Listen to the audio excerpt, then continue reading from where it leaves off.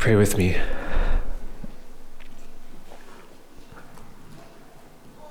Lord, we're here trembling before your word again, and I'm so aware right now, Lord, that human words are so inadequate to express the glorious truth that is spoken of, that we just read in these verses. Lord, we can hear the words, but for our eyes, the eyes of our heart to see this truth, to taste its sweetness, to sense its majesty, Lord, for that we really, really need you. And so, Lord, would you please be here? Would you please, Lord, by your Holy Spirit, open our eyes to see the wonderful, truly full of wonder truths here in this part of your word that we're so privileged to get to see and to hear together this morning. Holy Spirit, we ask you to empower me to speak and each one of us here to hear with faith. And I pray that our hearts would be warmed to love the Lord Jesus Christ, who has bought his people, and to love his people who have been bought by him, and to live the holy lives that he died to purchase. God, please, we ask you in Jesus' name. Amen. Please have a seat.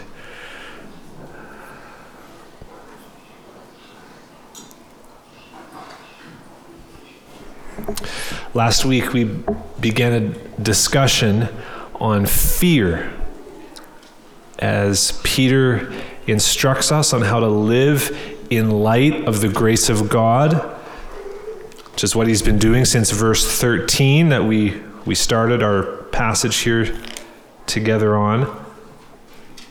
In verse 17, he told us that if we call on him as Father who judges impartially according to each one's deeds, conduct yourselves with fear throughout the time of your exile. And we saw last week that conduct yourselves with fear is the main command in this passage. And Peter gives this command and then he supports it with two reasons. And the first reason is that God, our Father, is also our judge. That's what we saw last week. If you call on him as Father who judges impartially, knowing that God is going to evaluate us impartially based on what we've done and how we've lived, knowing that we must all appear before the judgment seat of Christ, as 2 Corinthians 5:10 says, then we're to live our lives with a sense of holy fear. Like we saw last week, not a fear that makes us want to run from God, but a proper fear of what will happen if we do spend our lives running away from him. And if you weren't here last week, if the thought of God judging Christians sounds like heresy to you, I encourage you to go on our website where you can read or listen to last week's message, and please feel free to reach out with any questions that you might have. This is really important for us to understand. Now today, as we turn to verse 18, what we're meeting here is Peter's second reason for us to conduct ourselves with fear. So we've heard last week, because God, the impartial judge, is our Father, or our Father is the impartial judge. And this week, the second reason for why we would conduct ourselves with fear, why we would live with a sense of holy fear, is connected to, rooted in, the death of Jesus.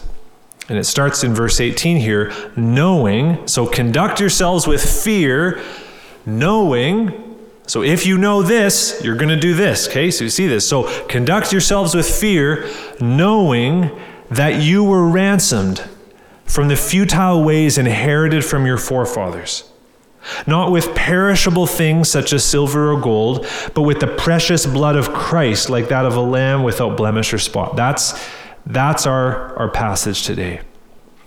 Knowing that you were ransomed are the opening words there in verse 18. And so much centers on this word for ransom. The word ransom sometimes is translated as redeem in the Bible. And it's the similar idea here that is speaking about the price that was paid for us by Jesus on the cross.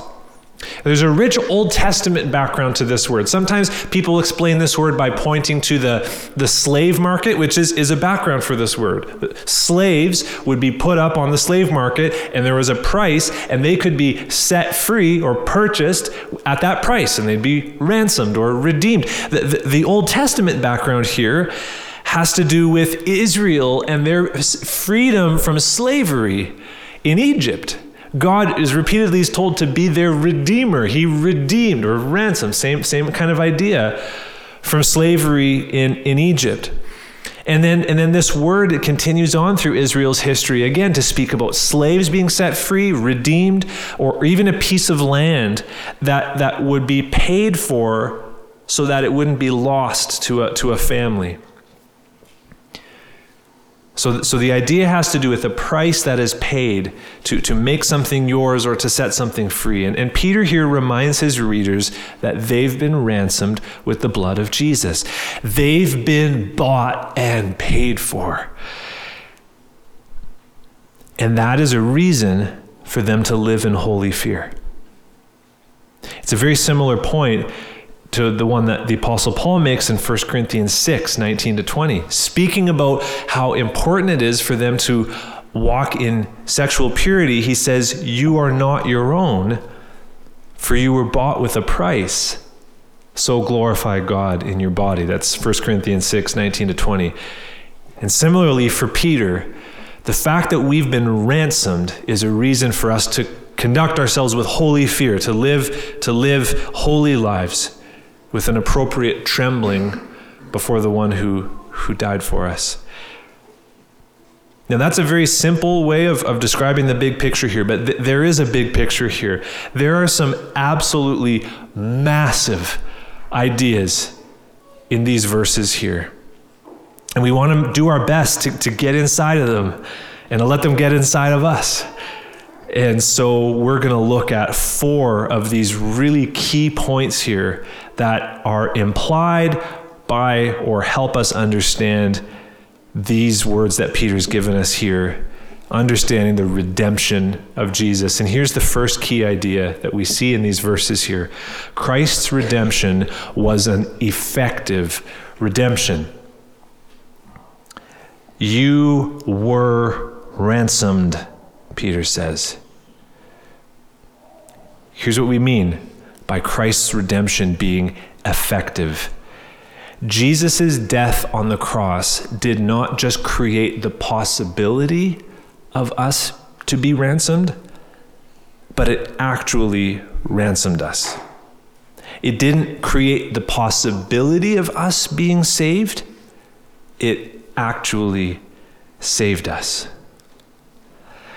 Peter's point here, you have been ransomed, is pointing to the truth that the price that Jesus paid for his people on the cross actually accomplished something. It didn't just make us savable. Now, what do I mean by make us savable? See, what I'm talking about here is an idea that many Christians believe, and I think many believe without knowing that they believe it. That was my case at least. And it's the idea that Jesus died for every human in history in the same way. So he died for you, and he died for Adolf Hitler in the same way, with the same intention. And the intention was to make it possible for you to be saved. And the only difference between you and Hitler is that you responded to Jesus and Hitler didn't. So we can think of it this way. It's as if we were drowning and the death of Jesus on the cross was like a life preserver thrown out to us. And now we have the possibility of being saved. But whether or not we are saved depends on what we do, whether we grab onto the life preserver or not. The ball's in our court. And so there's many people who believe that's what the death of Jesus did. It opened up the possibility of salvation, but it left the ball in our court. Whether we're saved is up to us, and it's our response, not Jesus' death, that makes the difference between heaven and hell. It's a common idea. I no longer believe this to be true because I no longer see this truth in the Bible. I don't think the Bible teaches that Jesus simply died to make people savable. I believe the Bible teaches that Jesus died to actually save his people. And we see it right here in these words, you have been ransomed. Ransomed, redeemed. If someone is a slave and you ransom them, they're free. Price has been paid. That old slave owner doesn't own them anymore. They're free. And in the same way, when Jesus died on the cross, he paid the price to buy a specific group of people and to make them his own. In John 6, Jesus tells us that he came with a mission to save his chosen people. And he says this in John 6:37-39. All that the Father gives me. So that's the group of people. There's a group of people that the Father gives him. All that the Father gives me will come to me. And whoever comes to me, I will never cast out. For I have come down from heaven, not to do my own will, but the will of him who sent me. And this is the will of him who sent me, that I should lose nothing of all that he has given me, but raise it up on the last day. So you see there, he's got a mission. There's a people given to the Son from the Father, and he's come down to have them make sure they come to him, that he keeps them, and that he will raise them up on the last day. Full and final salvation. A people chosen before the foundation of the world, given to the Son, and Jesus came to save them. And a few chapters later, in John chapter 10, Jesus speaks about these people, referring to them as his sheep, when he says in John 10:11, I am the good shepherd. The good shepherd lays down his life for the sheep. And we know that this sheep are a particular group of people that he died for in a particular way, because just a few verses later, he says to the Pharisees, you do not believe, this is verse 26 of John 10, you do not believe because you are not among my sheep. My sheep hear my voice, and I know them, and they follow me. I give them eternal life. Where does the eternal life come from? Jesus gives it to his sheep, and they will never perish, and no one will snatch them out of my hand. So again, there's this idea of Jesus saving his people by dying for them, laying his life down for his sheep in an effective way that effectively results in their eternal final salvation. And scripture after scripture after scripture tells us this same truth, that Jesus died for his people in a particular way, and that his death actually saved them. Christ loved the church and gave himself up for her. Ephesians 5:25. Titus 2:14. Jesus, quote, gave himself for us to redeem us from all lawlessness and to purify for himself a people for his own possession who are zealous for good works. What did the death of Jesus on the cross do? It bought a people for him, it redeemed them from lawlessness, and it purified them, and it made them zealous for good works. That's what the death of Jesus did. Ephesians 2:14. But now in Christ Jesus, you who were once far off have been brought near. How? By the blood of Christ. For he himself is our peace, who has made us both one. See, Jesus is actually doing something with his blood, with his death. Colossians 1:19-20 says, the fullness of God was pleased to dwell in Jesus, quote, and through him to reconcile to himself all things, whether on earth or in heaven, making peace by the blood of his cross. Not just the possibility of peace, not just the option of peace, but effectually making peace through his blood on the cross. So we're seeing here this pattern, and it's there all over the place. If we have eyes to see it, is that Jesus' blood didn't just make things possible. It actually did something. It brought us near. It actually made us one. It actually made peace. It actually freed us from lawlessness. It actually purified us. It actually caused us to belong to him. It actually made us zealous for good works. Jesus bought us on the cross. His death saved his people. And I believe with all my heart, that is what the scriptures teach. Now, please don't hear me incorrectly here. I also believe that there is a sense in which we can say that Jesus died for everybody. I don't think these two things are, a big phrase here, mutually exclusive. In other words, I think they can both be true. I believe on the basis of other verses that we could look at, that we can say the death of Jesus was enough to pay for the sins of the whole world. And we could say to any person anywhere, if you believe, you will be saved. So please, I'm not denying that. I believe that is just as biblical. So I'm not saying less than that Jesus died for everybody. But I'm saying there's more than that. I'm saying there's gloriously more than that. I'm saying there's this glorious, beautiful truth that while the death of Jesus was enough for the whole world, it was effective for his people, his sheep, his bride, his church, the people chosen by the Father before the foundation of the world and given to Christ to redeem. Now you might be wondering here, like, well, if Jesus' death did all of this, well,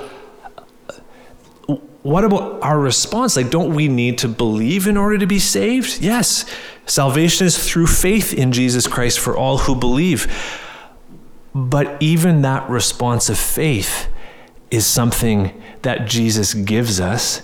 Ephesians 2:8 says that our faith itself is a part of the gift of God so that no one can boast, right? By grace you have been saved through faith, and this, which includes the faith, is a gift of God, not by works, lest anyone should boast. Down in verse 21, which by the way, next week Josh is going to be preaching on verses 20 and 21, and verse 21 says that through him we are believers in God. It's through Jesus that we are even able to believe in God. So even our response of faith all comes back to the work of Jesus. He ransomed us. His death effectually saved his people. The blood of Jesus did not just create new possibilities, it created new realities. Jesus is mighty to save. I just want to end there because I just think this is beautiful that we have a Savior who doesn't just create options, but he saves his people. Hallelujah. What a Savior. And one of those new realities that he created with his death is redemption from sin. And this is our second point here, redemption from sin. Not just redemption from punishment, and praise God for that. Not just redemption from hell, and praise God for that, but redemption from sin itself. Now, we don't want to downplay redemption from punishment, redemption from hell. I mean, praise God that there's no condemnation for those who are in Christ Jesus. On the cross, as Jesus died, the wrath of God was satisfied, as we sing, and it is beautiful, and we're not saying less than that, but we are here saying that there's more than that. By satisfying the demands of justice, Jesus also redeemed us from the presence of sin itself, not just God's wrath. But what does Peter say here? That you were ransomed from what? What's it say? The futile ways inherited from your forefathers. We already saw this in Titus 2:14. Which says Jesus redeemed us from what? Lawlessness. We heard it in Ephesians 5. Christ loved the church and gave himself up for her. Why? That he might sanctify her, having cleansed her by the washing of water with the word, so that he might present the church to himself in splendor, without spot or wrinkle or any such thing. Here's the intention of Jesus' death on the cross, that she might be holy and without blemish. That's what Jesus was dying for. He didn't only die to purchase our forgiveness. Praise God that he did that, or none of this would happen, right? But he also purchased our holiness. He bought and paid for our transformation from futile conduct to holy conduct. Now, this transformation practically happens through the Spirit. And this all comes from Jesus' death. He died, rose again, having made us righteous in our status, right? Having justified us, and ascended to the Father's right hand. He poured out his Spirit who causes us to be born again and causes us to hunger and thirst for righteousness from the inside out. Like we've seen multiple times over the last few weeks, God's new covenant, born again people want to do what he wants. And that is how this works. That's how we are transformed, through the Spirit. And this is why Christians must live in holy fear, because this freedom from loving sin, this freedom to want to please God, is one of the key things that Jesus died for. We can't be casual about sin by living in the things that Jesus died to save us from. And actually, here's the thing. If Jesus died to ransom us from sin, from futile ways, conduct, that's another word. It's the same word for conduct. Be holy in all your conduct. You're ransomed futile ways. Ways and conduct in the original language are the exact same word. If we keep on living in our sinful conduct, we actually prove that we haven't been ransomed. See, this is why Jesus in Matthew 5 can say, gouge out, if your right eye causes you to sin, gouge it out. And then he threatens us with hell.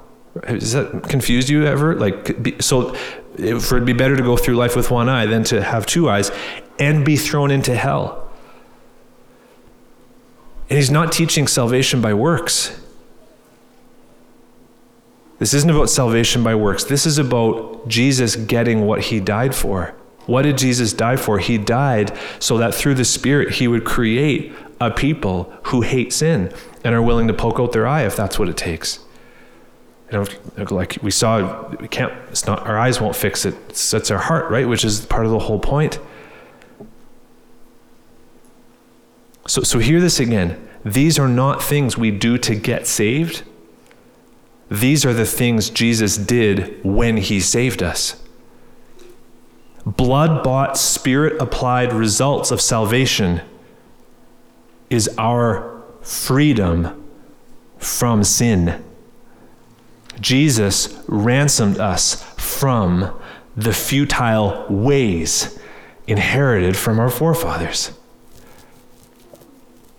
Now that last phrase brings us to our third point this morning, a redemption from the ways of our forefathers. Because Peter talks about Jesus redeeming us from sin, and he could word this in different ways, right? Paul says he ransomed us from lawlessness. He could leave it there. Peter doesn't just say Jesus ransomed you from futile ways. He says he ransomed you from, verse 18, the futile ways inherited from your forefathers.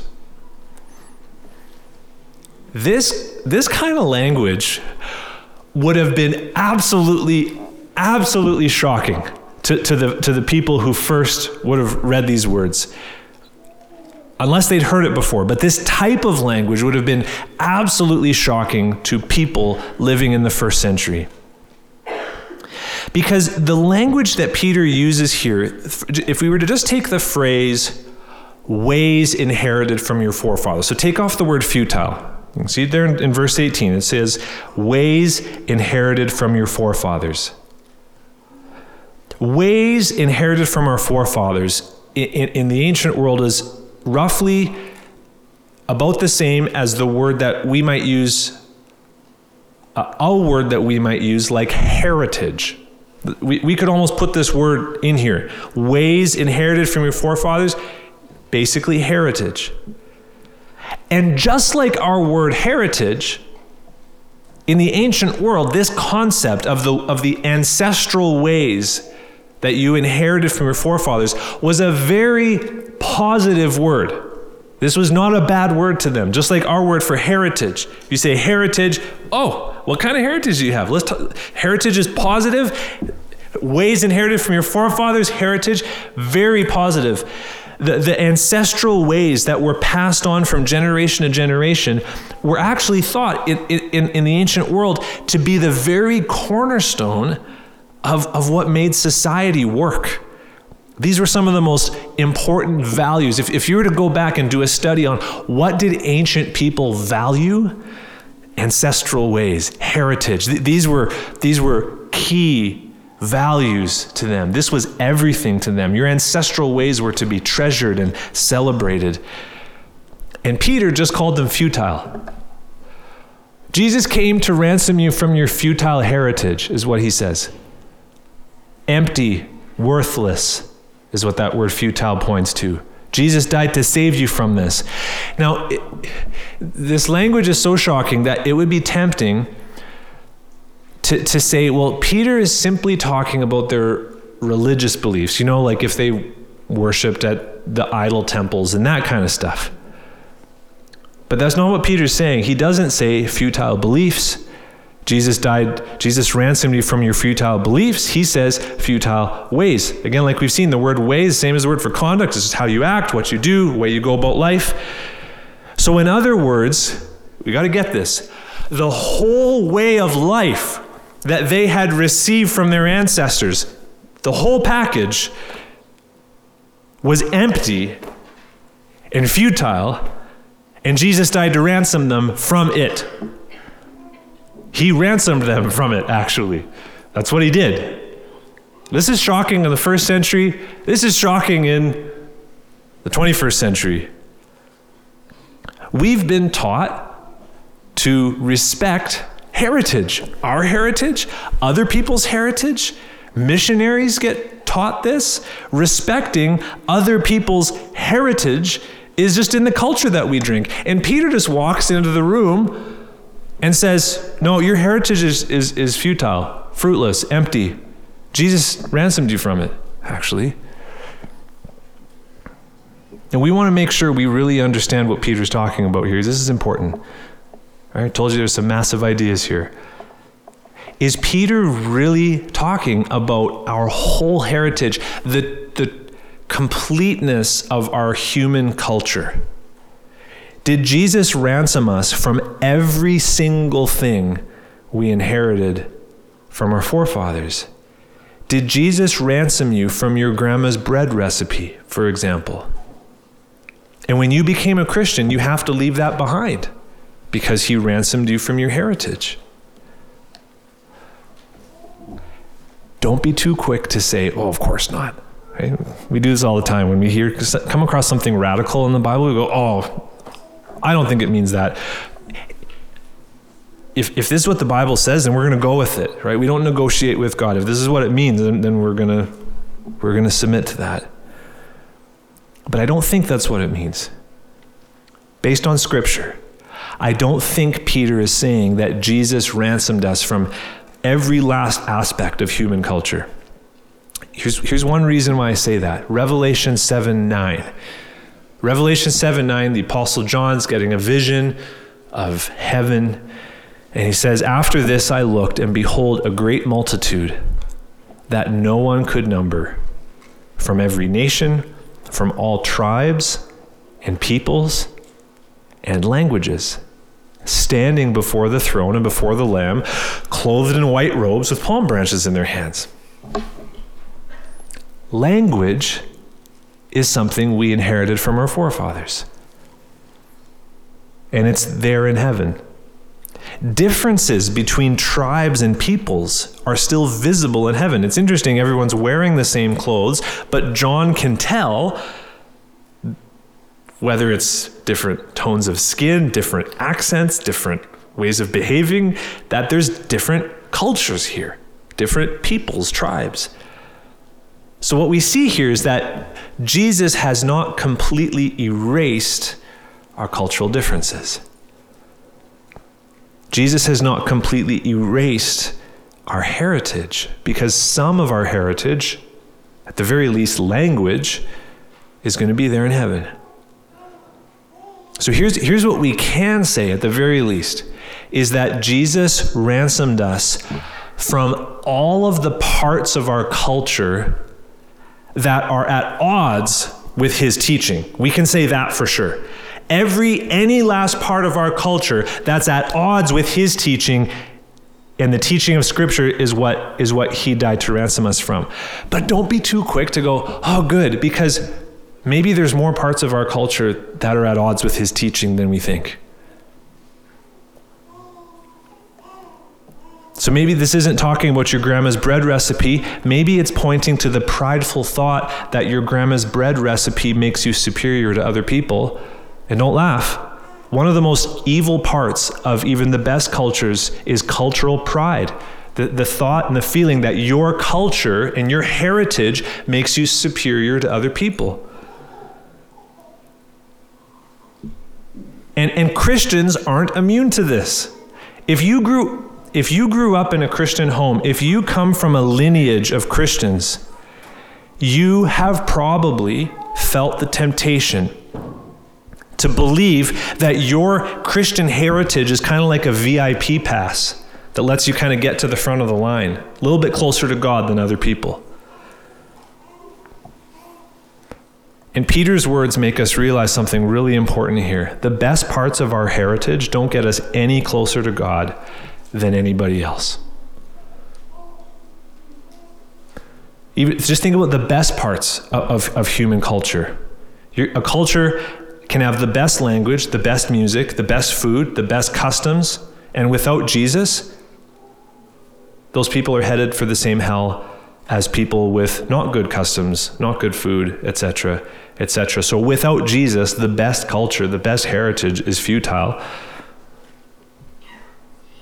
This is why Paul, in Philippians 3, could list out his Hebrew heritage and say, but whatever gain I had, I counted as loss for the sake of Christ. His cultural heritage was not just second place to Jesus, it was loss for the sake of Christ. And this is why Paul, when he was a missionary, repeatedly set his heritage and his cultural preferences aside. And he said, I became all things to all people, 1 Corinthians 9:22. This is why Peter could even tell new Christians to do things that really challenge their culture, like telling slaves and masters and men and women to wait for each other and to have communion together. Slaves and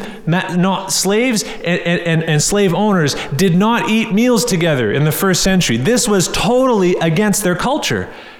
And Paul says, no, you're new in Christ. Who cares about your culture?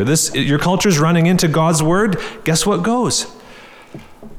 I think about missions again, because it's one of the things I've studied in missions, and this kind of thing gets so often missed, where missionaries are taught to bend over backwards, to adapt to even the wrong parts of people's culture. And maybe in 30 years they'll be mature enough to get over this. This is not how the authors of Scripture write. This is why Paul could tell the Romans in Romans 14 that if eating meat causes your brother to stumble, then stop it. What do you mean? I'm supposed to not have freedom? Because yes, exactly. Guys, eating meat and drinking wine were some of the most celebrated parts of cultural festivities in those days. And Paul says, set them aside for the sake of Christian love. Your culture, your heritage is not more important than loving your brothers and sisters. And Peter himself had to really wrestle with this in Acts 10, right? Acts 10 and 11. And we want to think very carefully here. It is easy for us, and when I say us here, I'm maybe specifically, I should be careful here. Even though I have had a very interesting childhood and an upbringing that's very different from many of you, nevertheless, I'm a white Canadian. I'd be considered majority culture. And this isn't in my notes, so I'm kind of being careful here, but it was not until I was in my 20s that I realized I was white. And I've told some of you that story. I was on a bus trip in LA and I just realized, man, I am so white. And I understood that I had a culture. And often when we're in a majority culture, we don't recognize that. Because if you're a fish in water, you don't really notice the water. And so particularly for people who are in a majority culture, it's easy to look at other cultures and point out the futile ways that they might need to leave behind, because you actually notice them. And that's not bad. Like I said, missionaries got to think this stuff through really carefully. But what about the parts of our culture, even if whatever culture you're in, that we don't notice because it's just a part of the air that we breathe? Are we willing to set aside whatever part of our heritage is at odds with the teaching of Jesus? Are we willing to look at our own heritage, the ways we've inherited from our forefathers, and call it worthless, call it futile, if it goes against or gets in the way of following Jesus? Like Paul, to set aside good things for the sake of the Great Commission. Would we sacrifice, here's a question, would we sacrifice our most treasured family traditions for the sake of love? Perhaps some of these futile ways that Jesus died to save us from are hiding right in plain sight. And that's why we so desperately need the Word of God to renew our minds and set us straight. And we so desperately need relationships across cultures, right? We need people from other cultures to point out the weird spots in our own culture that we need to be willing to say, no, that's actually, I grew up with that. That feels normal to me. That's actually futile. Jesus ransomed me from that. I'm not going to hang on to that anymore. Now, up till now, as we've been talking about Jesus ransoming us from the futile ways inherited from our forefathers, we focused on some of the challenging parts of this. But can we just stop here for a moment and celebrate the really, really, really good news here? Isn't it good news that Jesus died to save us from the worthless ways we got from our parents and grandparents and those before? Because isn't it true that without Jesus, sinful ways have a way of getting passed on from one generation to the next? I mean, don't we see sometimes whole cultures, whole cities, whole societies being crushed under the weight of the sins of the fathers that just keep getting passed on and keep getting passed on? And some of us here in this room know what some of those sins of our fathers are, fathers and mothers, ways of acting, behaving, conducting ourselves, and we may have felt in chains to them were it not for the good news that Jesus rescued us from them, ransomed us from them. Jesus set you free from repeating history. Isn't that good news? You don't have to be stuck in the ruts that your forefathers carved out for you. Who the Son set free is free indeed. This is good news. In Christ, you are not doomed to keep on making the same mistakes that your parents and their parents before them made. You've been ransomed from the futile ways inherited from your forefathers. Jesus died so you could walk in the freedom of holy fear. And Peter's not done. So far we focused on verse 18, just talking about our ransom and what it's ransomed from. And our final stop here is in the second half of verse 18, moving into verse 19, where we learn what we were ransomed with. Okay, so far we focused on what we were ransomed from. Here's what we were ransomed with. You were ransomed from the futile ways inherited from your forefathers, not with perishable things such as silver or gold. That's what slaves were bought with in the market. No, but with the precious blood of Christ, like that of a lamb without blemish or spot. So one of the ways we can point to what Peter's saying here is that the price you pay for something determines how you treat it. How valuable something is determines how you treat it. I remember learning how to drive in a big old 1986 brown Pontiac Parisienne. I miss that car sometimes. And I was a careful driver because I didn't want to hurt anybody, but honestly, I wasn't too worried about the car. And so I remember once in the McDonald's parking, or the McDonald's drive-thru, I hit the gas instead of the brakes and I scraped those big orange posts. I learned what they were there for that day, and I scraped it. I was more worried about the post than the car. That just gives you an idea of how tough this car was and the shape that it was in. But then there came one day, I had only had my license for a matter of months, and my neighbor handed me the keys to her Lexus and said, "Can you go return this DVD to Blockbuster for me?" Kids, if you don't know what that is, you can ask your parents. I'll never forget getting into the driver's seat of a vehicle much newer, much nicer, much more expensive than our old Pontiac. I knew that the price that had been paid for this Lexus was way more than our old Pontiac. And so as I drove to Blockbuster and back, I conducted myself with fear. It was joyful fear. I'm driving a Lexus. This was great. I was 16. It was amazing. And I was so honored that she had trusted me with this. But I drove as carefully as I'd ever driven. I didn't want to hurt something so valuable. See, the more valuable something is, the more that we treat it in a special way. And Peter is telling us that we must conduct ourselves with fear because of the price that was paid for us. Because we were ransomed not with perishable things like silver or gold. It says in verse 18, this is the second time Peter's talked about silver and gold that perish, right? Verse 7, same thing.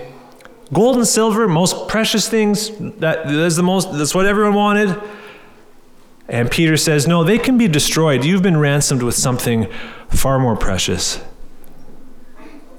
Imagine meeting someone who had been a slave, literally part of a human trafficking ring. And imagine finding out that they had been rescued in one of these sting operations that go in to rescue people from slavery. And that this person had been ransomed at a price not of $5,000 or $30,000, but $1 million.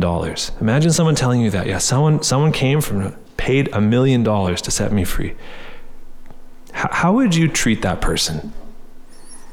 I mean, it'd be pretty special, right? You'd tell other people about your $1 million friend. What about $1 billion? What about $10 billion? How would you treat someone who had been bought at that kind of price? Now imagine that you were that person. How would you treat yourself? Freed from slavery at a cost that you could have never paid yourself, how thankful would you be? How carefully would you go through life, knowing that even the simple things you enjoy were unfathomably expensive? Now here's the punchline that you knew was coming. If you're in Christ, you are that person. But so much more than that person. You've been ransomed not with mere money, but with the precious blood of Christ, like that of a lamb without blemish or spot. This picture of an unblemished lamb goes back to Passover, when Israel was ransomed from Egypt, and perfect, spotless lambs were sacrificed for them to pay the price for their freedom. And we know that those lambs and their perfection were pointing forward. They were pictures of the real Lamb of God Jesus, who we don't know if his body was perfect, but we know that he was perfect. The older I get, this is one of the truths about Jesus that I love, because the older that I get, the more sin I see in myself and in other people, the more heroes I've seen fall, and the more it amazes me that Jesus was perfect. For 33 years, all the temptations, starving to death in the wilderness, and he's perfect. There was never a life like this. There is never a spotless one like this man. And on the cross, he offered up his perfect, spotless life to set you free from the futile ways inherited from your forefathers.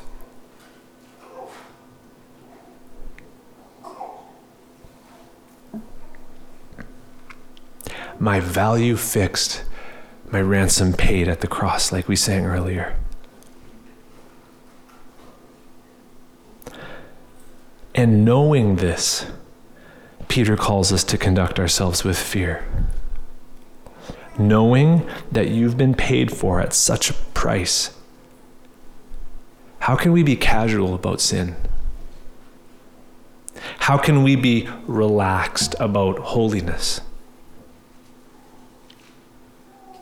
This is right here is one of those truths that I was praying as we begin, that the Holy Spirit would help us understand, because I know there's no words that I can use right now to help give you in your heart a sense of the value that you have because of the infinite price that was paid for you by the Lord Jesus Christ. If you've believed in him, if you've been saved by him. So I've prayed that the Holy Spirit would help you to taste this. That's what Peter wants, knowing that you were ransomed, because as we know this, we're going to conduct ourselves with holy fear. Like driving that Lexus, but so much greater and with so much more confidence, because we're not alone. The Lord is there with us.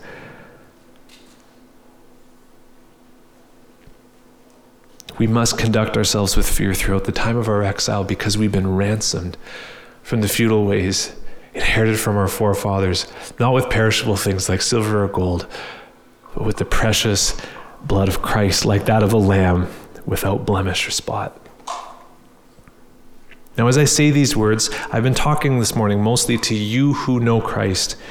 If you don't know Jesus this morning, you can come to him. You don't have to wonder, am I one of those people he died for? You know how you know that is, do you believe? Do you believe? Do you want to come? Do you want him? And all who come to me, I will never cast out, Jesus said. Trust his promises. Embrace his loving authority over your life. Taste the sweetness of knowing you've been bought. It's for you this morning if you will come to Jesus. And if you have come to Jesus, if you do know Jesus, remember the price of blood that stands over your life. Think of that price tag. Imagine walking through a store and picking things up and then seeing a price tag and how great it is and how careful you be. That's your life. Everything you enjoy has the price tag of blood on it, the blood of the Lamb. Jesus died to buy you and to buy your holiness. He died to buy your life, your behavior, your habits, your possessions. It's all been bought at such a price. And it's so good for us to be turning now from this passage to what's really a continuation of the sermon, which is the Lord's Supper. We're going to remember the death of Christ for us. And here in the Lord's Supper, we hold bread and we hold the cup to remind us of the price that was paid for our ransom. We remind ourselves, this is us putting into practice verse 18, knowing you were ransomed. This is us helping each other know that we were ransomed. And as we do this, here's what should be on our minds today. Jesus ransomed us at the price of his own life, not just to buy our forgiveness, but also to buy our holiness. And let's let that awareness walk with us into these days ahead, that we might know we were ransomed, we might conduct ourselves with fear throughout the time of our exile, waiting for the return of Jesus, whose death we're now going to proclaim until he comes. There's so much more to be said, but like we've had to say, Peter goes on to help us flesh this out even more. And there is so much more help from Peter coming, understanding how this all works and what this looks like. But now let's pray and let's ask the Lord to help us understand and to taste these things that we've just heard. Lord,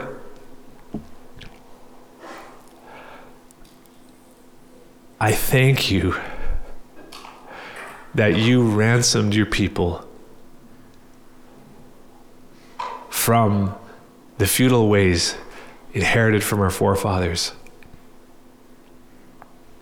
not with disposable things like silver and gold, but with the blood, with the very life of the most perfect person, the only perfect person who ever lived.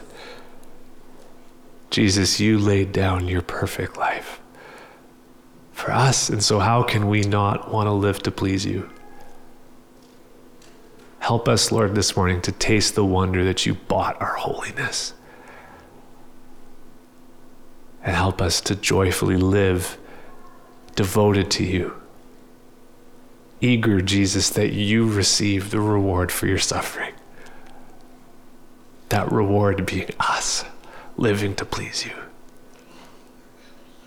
Help us now, Lord, as we come to your table, to remember well,